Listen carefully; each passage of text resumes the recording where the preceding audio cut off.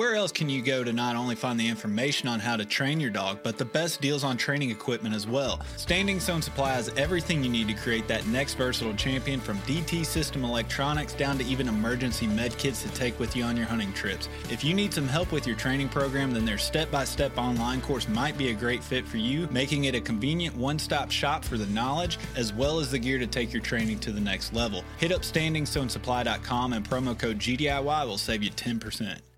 As someone who constantly travels to new locations out of state to hunt, I have to rely on map scouting before I even get in the truck. Onyx Hunt Maps makes it super easy for me to plan out my trips as well as track my success while on the trip. The offline maps, along with the tracking feature and ability to add pictures to my waypoints, means I can always reference old trips and hunts to better prepare for the next. When planning your next hunt, be sure to use OnX to put you and your dog in the best situation you can. Use code GDIY20 at checkout to save 20% and know where you stand with OnX. GDIY profiles are bonus episodes that tell the stories of how your everyday handler got into the gun dog world. You'll hear plenty of examples of what to do as well as what not to do and how they learn from those experiences. These episodes are being put out to tell the honest stories that we as do-it-yourself dog handlers can all relate to. If you think you would be a good fit for a profile episode, please go to gundogityourself.com and complete the contact form, and we may get back to you so that you can share your story.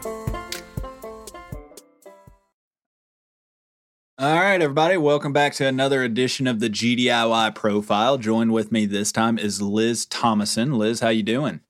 I'm good. How are you? Living the dream as always.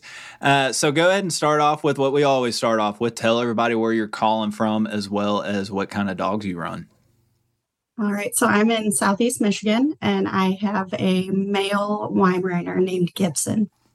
Why a Weimaraner? So that's a very good question.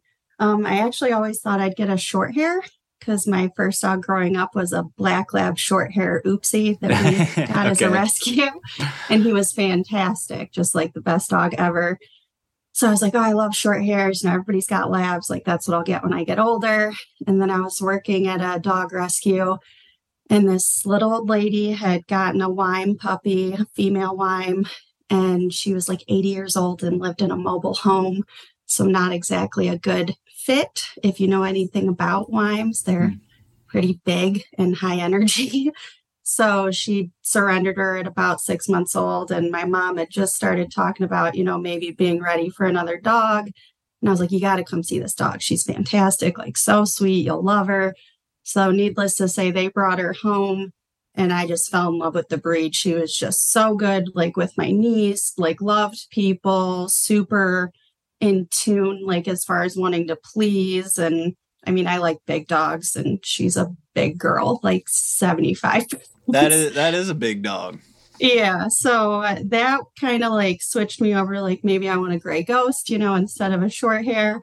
So I did some research. I got on a wait list. I was on a wait list for about probably a year and a half. And then I ended up with Gibson. All right. And so Gibson, this isn't the dog that you went to look at when it was 6 months old, is it? No, he's a completely different dog. Sadie, unfortunately, is gun shy, so my parents do not hunt with her. Gotcha. But I got him, and I know, like, you usually ask people, like, what's the biggest mistake that you made, as a trainer? Yeah. My biggest mistake was getting a bird dog puppy without having, like, a bird dog plan. Because I was like, okay, I'll get him. We'll do obedience. Maybe I'll do, like, some rally obedience stuff with him because I had never bird hunted before. I grew up listening to my dad talk about, quail hunting with my grandpa with their setter and, that kind of stuff. But we didn't bird hunt. My dad deer hunted and we fished and all that. So I didn't know how to get into the bird dog world. So I started with obedience with him, and he was real sick when I got him. So like the first year was pretty much me just like trying to get him over Giardia and get some weight on him and, keep him healthy. And then we got into a puppy obedience, and that's where I met some really good friends of mine with their large Munsterlander puppy. And I asked the lady that was running the class, like, how do you know anybody that does bird dog stuff? Because this is not enough for him. Like, he can do obedience stuff all day. And he's like, yeah, this is fine, but like he needs more, right. you know? So she was like, actually, you should talk to Dale and Natalie over here. So I went over to talk to them. They were like, you should come out to NAVDA, you know, bring him out. He was about 13 months old at this point. So I went out that Saturday and it was pretty much like game over from then. I never left. You're hooked. And yeah, I was definitely hooked. So we started like bird intro that Saturday on a dead bird. The next Saturday, he saw his first live bird. And the Saturday after that, I ran him in NA. So that fast, boom, boom, boom. Yeah, it was pretty quick. So I want to get it. I want to get into that real quick, especially your first NA like that soon. Like you don't even know what's going on, and you're just thrown into the fire like that. So I want to get into that, but also I'm curious. What was Gibson telling you? What was he doing that when you went to do obedience, you advocated for him? Like he needs more than this. Like he needs help. Like was he doing stuff in the backyard? Was he just pointing wild robins or something? What was he doing? Yeah, he exhibited like some pointing behavior as a little puppy because when I first got him, I was living with my parents and they've got some land. And he'd point birds in the backyard there. When I got him from the breeder, they told me like they had a dead rabbit in their backyard that one of their older dogs killed and they didn't know it. They let the puppies out and he was the puppy that went and got the rabbit and was dragging it all over the yard and like didn't want to give it up and loves rabbits to this day. But yeah, I knew he was a hunting dog. I knew his mom hunted and his dad, you know, had his junior hunter and all that. And I just felt like I was doing my dog a disservice not to look into that more. Yeah. And that's a good thing that you noticed that and actually followed through on it because a lot of people, you know, as we know, especially with our friends at Bird Dog Society, you know, too many working dogs end up in whatever you want to call it, the pound essentially. But so let's get into, you go in there, you're doing bird intro, then the next week you're doing an A. What was it like just getting thrown into the fire like that? You're just standing in front of judges at the NA test like, okay, I have no idea what to do. Just kind of guide me. Yep. I'm pretty sure I told the judges, like, I've been here twice. Like, this is literally the third time he'll have ever seen a bird. And they just kind of looked at me like, you know, I had 4 eyeballs. And I was like, nope, I'm telling you the truth. It was an absolute disaster. He caught every single bird. Mind you, he wouldn't swim because I'd never done like water intro with him.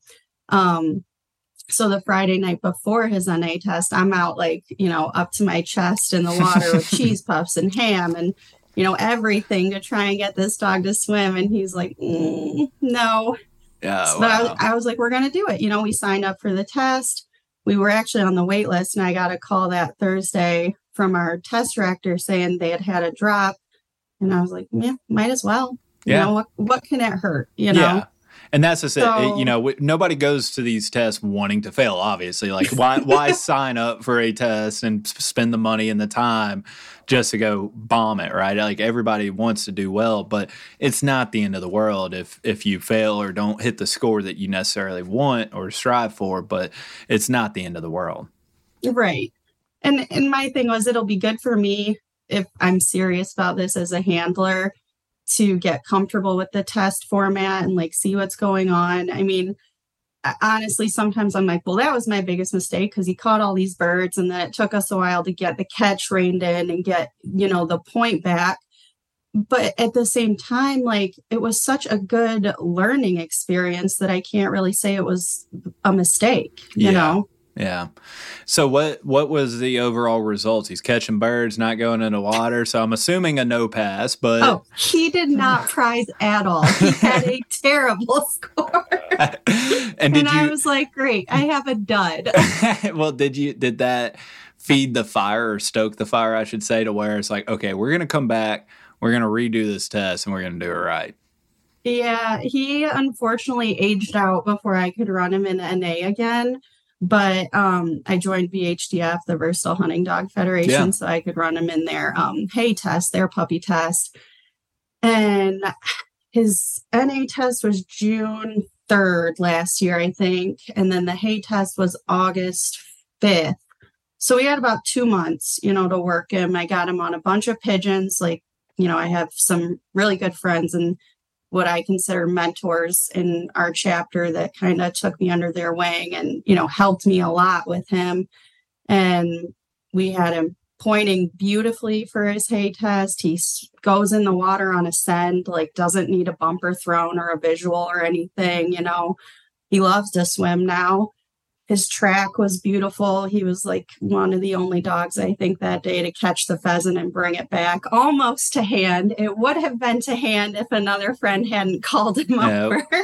But yeah, he did fantastic. So to see the turnaround on him in such a short amount of time, I was like, yeah, we're going all the way. And about how long was that test from the NA test experience? 2 months. It was 2 months away. So was it just exposure, just going out on the weekends, putting them in situations, getting them comfortable around birds, just bringing it out? What did you do? Just go out there and get them used to water? How did you overcome that?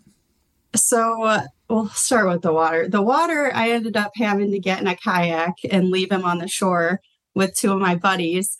And because I was, like I said, I was going out and basically swimming to try and get him to swim because he's definitely a bit, I wouldn't call him a Velcro dog, but he's my dog. Like if I'm leaving the room or something, he's like, Mom, where are we going? But he still wouldn't come.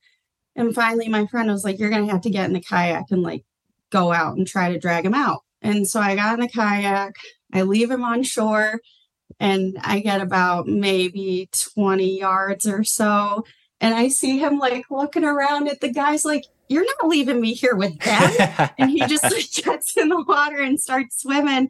And they're like, drag him out, keep going. So we did a nice little loop around the lake. And it was pretty much like the light bulb flicked at that moment, and he was a good swimmer after that. We started working on, the sends with a bumper and then no bumper and, all that. And, perfect. Yeah, I love it. Yeah. Sometimes you just need him to think he figured it out on his own. By him going after you is like, oh, I can swim, right? And it's just, and then it just sticks, right? And so sometimes that's all you need is that light bulb to go off. And that's why we say exposure. Just expose them, then go do the NA level testing. You don't necessarily need to quote unquote train for NA, just expose them and see their natural ability, because that right there is just give them the opportunity, a fair opportunity, but not the night before with a bunch of cheesy poofs or anything like that.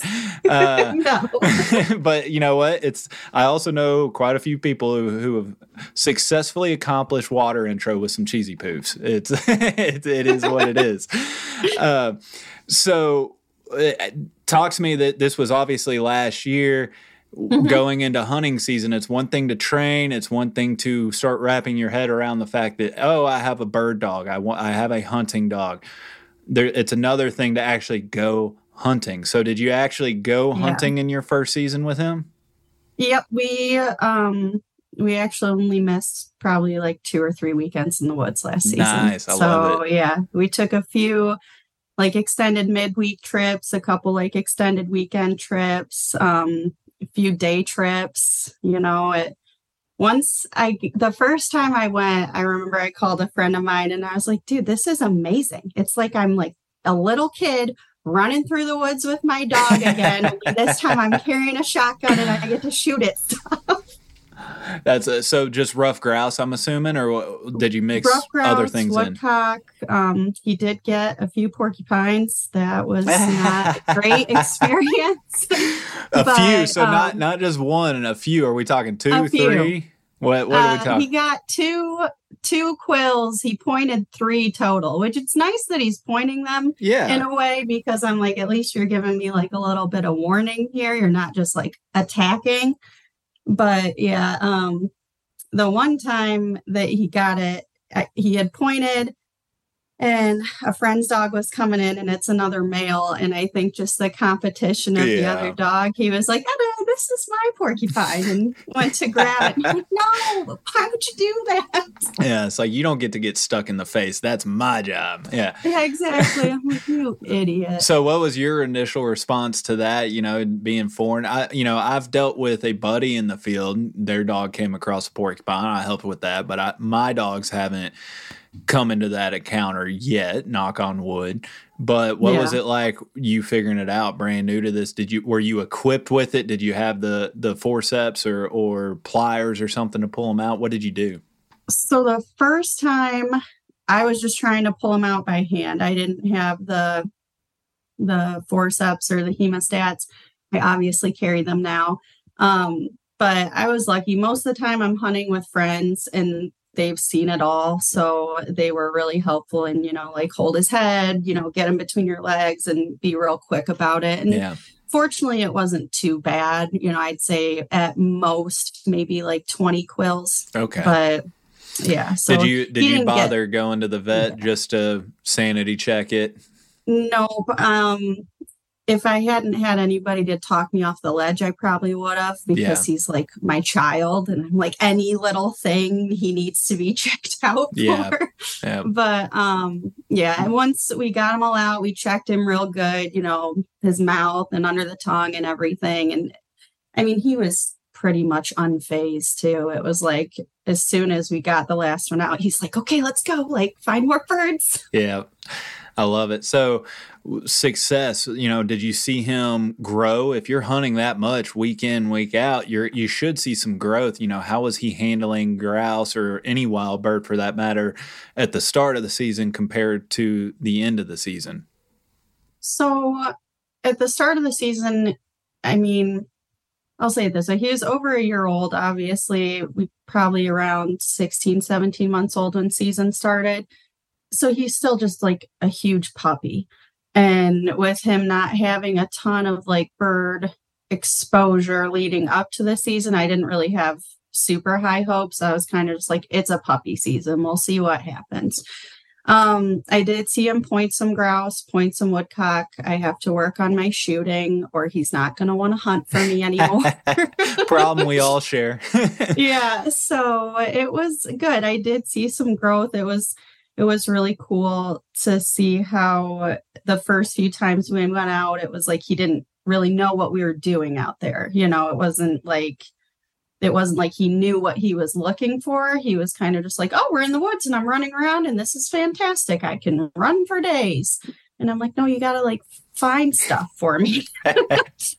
So by the end of the season, he had started to, I think, figure it out a little more. He actually started to back my friend Dale's large Munsterlander Lottie, which was super cool to see. Like probably the highlight of the season for me, honestly, to see him start trusting another dog and being like, oh, she's on point, so there's got to be a bird there. And so did you ever connect on one over him? Like, did he ever point one for you? Didn't connect? No. Yeah. No, he pointed them. And there was one particular woodcock he pointed and I could see it. Like after he pointed, I saw the bird move and then he moved and then I didn't shoot it because I was like, oh, well, he moved. He like didn't stay steady. I shouldn't shoot the bird because everyone had been like, don't shoot anything. He doesn't point. And I'm thinking, well, he's not pointing. He took a couple steps and they're like, no, but he did point. So you could have shot that one. Yeah. And that's each their own, right? I get asked quite a bit from listeners, how strict should I be on this? And to your point, like that right there to where that's a fine line. And you're talking about a very young dog who's piecing it together. He established a point. Yeah, he took a few steps. I probably in that situation would shoot that bird myself. And then that's the expectation. So now we're going to try and improve on that. Like if he took 2 steps, well, the next time you're not allowed to take but 1 step or none at all, right? You have to build up, kind of give them that biscuit, so to speak, on occasion. That's the way I look at it. Some people would argue, and in the bird dog world, everybody argues about everything. But this is kind of each their own. If you're talking a young dog piecing it together, I'd say shoot that and then back down on the requirements. Let them know like, hey, you did good and stuff like that. But so you saw a change. He's obviously backing. He established points, even though we didn't connect on it, which it happens. But did you see a change in how he was hunting with you? Was he going with you? Was he checking in on his own? Like, talk to me. Were you having to control much of the hunt with him? Not a ton. More for my own peace of mind than anything. Just because it is all new to me. and he's my first bird dog. So getting out there and, just turning your dog loose and then you don't see them because they're, in the middle of the grouse woods. So you can't see this far in front of your face half the time. Yeah. It was a bit of a leap of faith on my part to be like, he's going to be fine. Like, this is what he's meant to do. And he checks in on his own. He's got, I would say, great cooperation. Like it definitely has come with time. Like, I think being in the woods last season together strengthened that a bit. He started to realize that, like, we're doing this as a team. You're not self-employed out here. Yeah. And, especially I think going from hunting season and now we're back in training season. And even when we went to a pheasant farm in February with some friends and did like a preserve hunt, his working style has just changed so much from last year to this year. Like, he's always been a big runner, but now he's like covering ground, not just running. Like, he's working and he's looking hunting. And searching, and he's hunting. And it's just, it's so cool for me to see. Like, it just brings me so much joy to see him doing something that he loves and like getting better at it. Yeah, absolutely. I mean, that's what keeps us all going. It's just when you start seeing them piece together, the puzzle, light bulbs going off, that's the addicting part. And that's also what you described earlier perfectly is I'm a kid running through the woods, chasing my dog, right? Like, it doesn't get any better than that. So when hunting season ends, you did the preserve hunt in February. What did you do? What have you been working on this spring and summer so far? What are you trying to get prepared to do this upcoming fall? Because we're not very far away from it.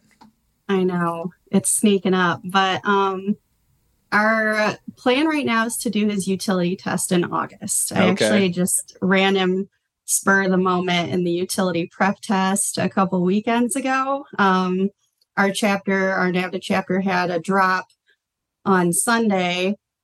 And there was no wait list for UT, and we were all talking about it. And I jokingly said, "Oh, I'll just run Gibson.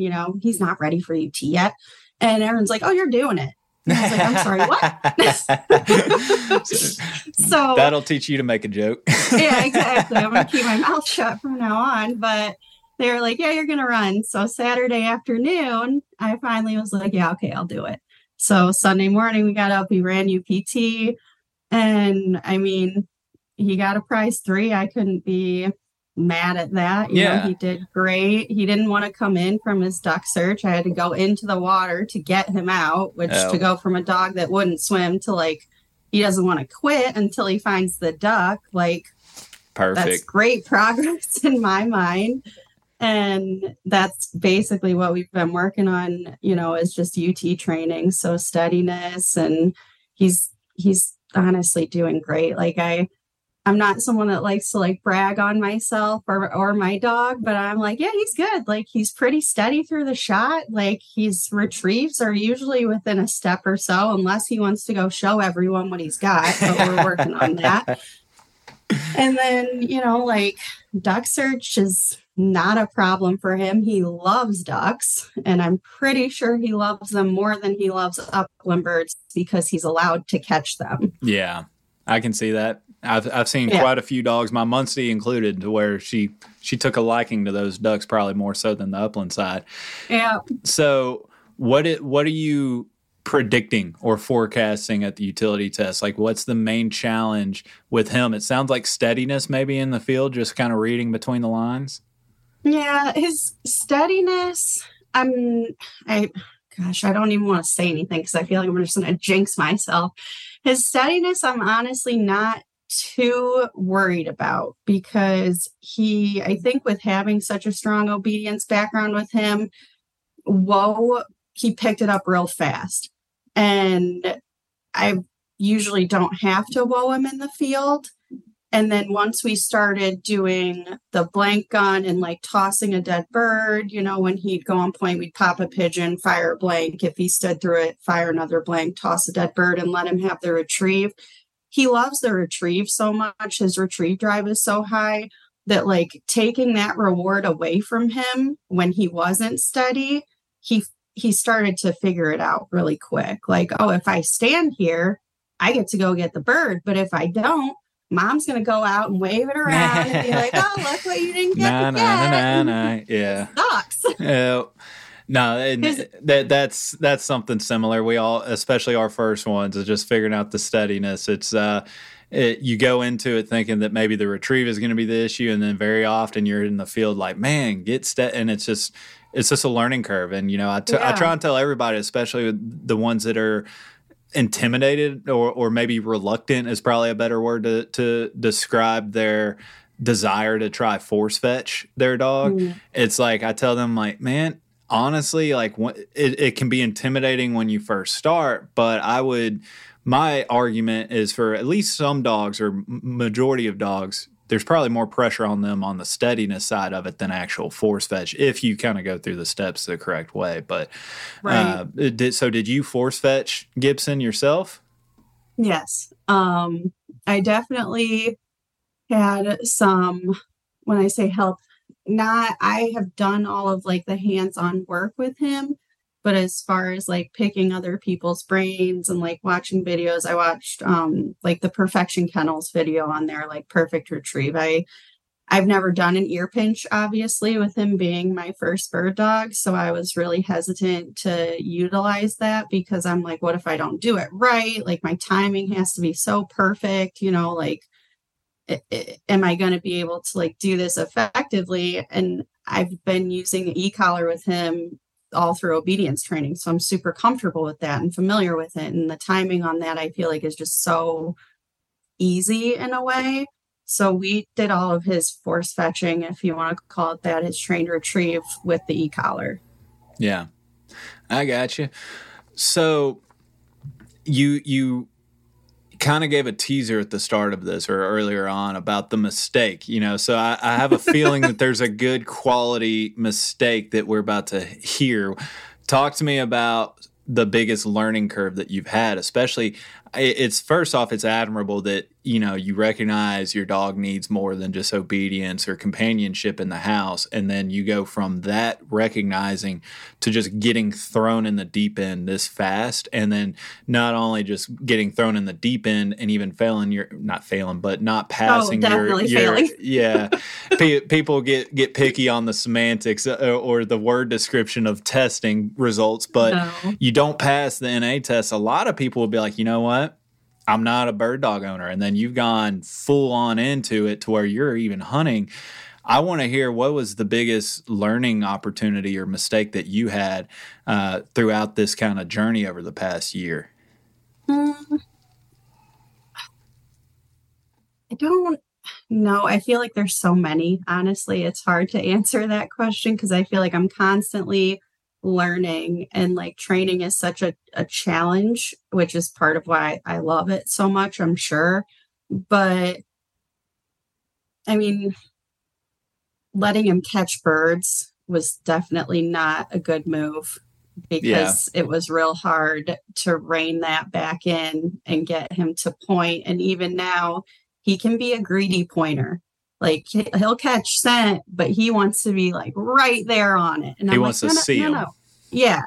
And it's not even that he has to always see him, but like he'll catch scent and you'll see him, like, he's got scent and he starts like working in. And then we just have started popping the bird, as soon as he catches scent to try and correct that basically. And it is helping, but it just takes time. Yeah, takes time and reps.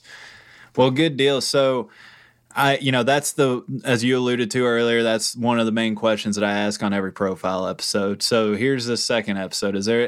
Second question. Is there any episode, topic, guest, or anything that we've had on the podcast throughout the years that you've particularly enjoyed, or maybe it's been helpful in some way? I really liked the episode that you did on Timberdoodle Limes, obviously. I think it was like episode 157 because I was like, oh, my dogs. But I actually really enjoyed the episode that you just did with Rick Smith. I thought that episode was fantastic and there was a lot of really good information in that. I love the mindset of like always learning, like always trying to be better. And to me, it's like we're trying to be better for our dogs to make it easier for them to learn what it is that we're asking of them. Yeah. Because dog training, it really comes down to like taking the confusion out of it, right? Like you want it to be very clear what your expectations are, and you want to be fair about it. Like I can't just start yelling whoa at him when he doesn't know whoa. I never worked on whoa with him. I taught him stay. So like this ties in perfectly. Last hunting season, a friend of ours, their dog's on point. Gibson's running in. He doesn't know how to back yet. He's just a big, dumb idiot in the woods. And they're yelling, whoa, whoa. And we're back here. He doesn't know whoa. How to stay. You can keep yelling it. He doesn't speak English. That's awesome. So, I mean, that's so many of us can relate to that. I mean, it's so true. You enter this world and there seems to be this mythical like perception of the word whoa, as if the dogs come out that they're just supposed to understand what whoa and the word fetch, like they're supposed to come stock with those words in their glossary, so to speak. But right. Yeah, that's just not the way it works. So Liz, I love stories like this, just getting thrown in, and not only are you doing it, but you're having fun with it, and you're succeeding, and you're growing in it. It seems like you're just going to keep on just knocking one thing off. Are you already looking at possibly adding a second dog to the stable at some point, or are you just going to keep concentrating on Gibson for a while? I have plans to get a second dog. Probably I'd say at the earliest next year. We're, like I said, UT training this year. And if everything goes the way that I would like it to and hope that it does, we'll hopefully be invitational training next year. So nice. Yeah, that's my goal with him, just because I think, A, I think he's capable, and B, I think it'd be super cool to go all the way with my first bird dog, Yeah, so absolutely. That's the plan for him. And then as far as my second dog, I've basically totally fallen in love with my friend's large Munsterlander, the one that was in our puppy class. So if she ends up having a litter, that's where my second dog will come from. Going large Munster right now. So you got the short hair gray ghost, and now you need a longer hair long tail dog. I need a fluffy dog. I got it. Well, you'll have to let me know how you do on the utility test, as well as kind of keep me plugged into the hunting season and how Gibson progresses. It's amazing watching a dog in their first season go from knowing nothing and not even knowing how to hunt to all of a sudden they're hunting and piecing it together. That second hunting season, though, that's my favorite, because you actually start seeing it, especially after a full year of training and utility and training and all that. Like, it's really fun seeing them actually put the skills that you develop into use. And if you hunted that hard last year without, actually coming away successful, so to speak, quote unquote, this year should be even more magical or more fun for you, going through the woods like a little kid. Oh, for sure. I can't wait. Like, we've been talking about it probably for months now, like how much I'm looking forward to his second hunting season, how much better I think it's going to be. Like, I don't know if he'll ever be an amazing grouse dog, just because he is. I mean, he's like 75 pounds and he crashes through the woods. So he's got to figure that out. Otherwise, he's going to spook them all away within like 100 yards. But it should be really good. I'm looking forward to it a lot. Well, real quick, last question. If you've already developed his duck drive and you said that he's really loving ducks, do you have any plans on trying him in duck hunting this year? Yeah, absolutely. I don't have a duck boat, so we're going to do some shore hunts unless we can hook up with some buddies that got a duck boat, and then we'll see how that goes. But yeah, I really want to do some waterfowl hunting with him. I think he would love it, and I love to eat it. So it's a win-win. Right. Absolutely. Well, I enjoyed it. I'm glad that, you found Dale to help guide you. First off, sorry that Dale had to be the one to guide you, right? I know Luckily, it's not just Dale. There's like a broad group of people that have been very helpful. Yeah, well, Dale's a great guy. I'm glad that you guys were able to link up and that you're enjoying it so far. And I look forward to hearing how it progresses and the improvements throughout the year. So you just keep at it, and I look forward to updates. Sounds good. Thank you for listening to GDIY. If you enjoy this podcast, please remember to take a moment to rate, review, and share with a friend. Also, be sure to follow us and our partners on Facebook and Instagram under Gundog It Yourself. If you really enjoy the podcast and would like to contribute even more to the future content, please check out our Patreon at patreon.com/Gundog It Yourself. Thanks again and happy hunting.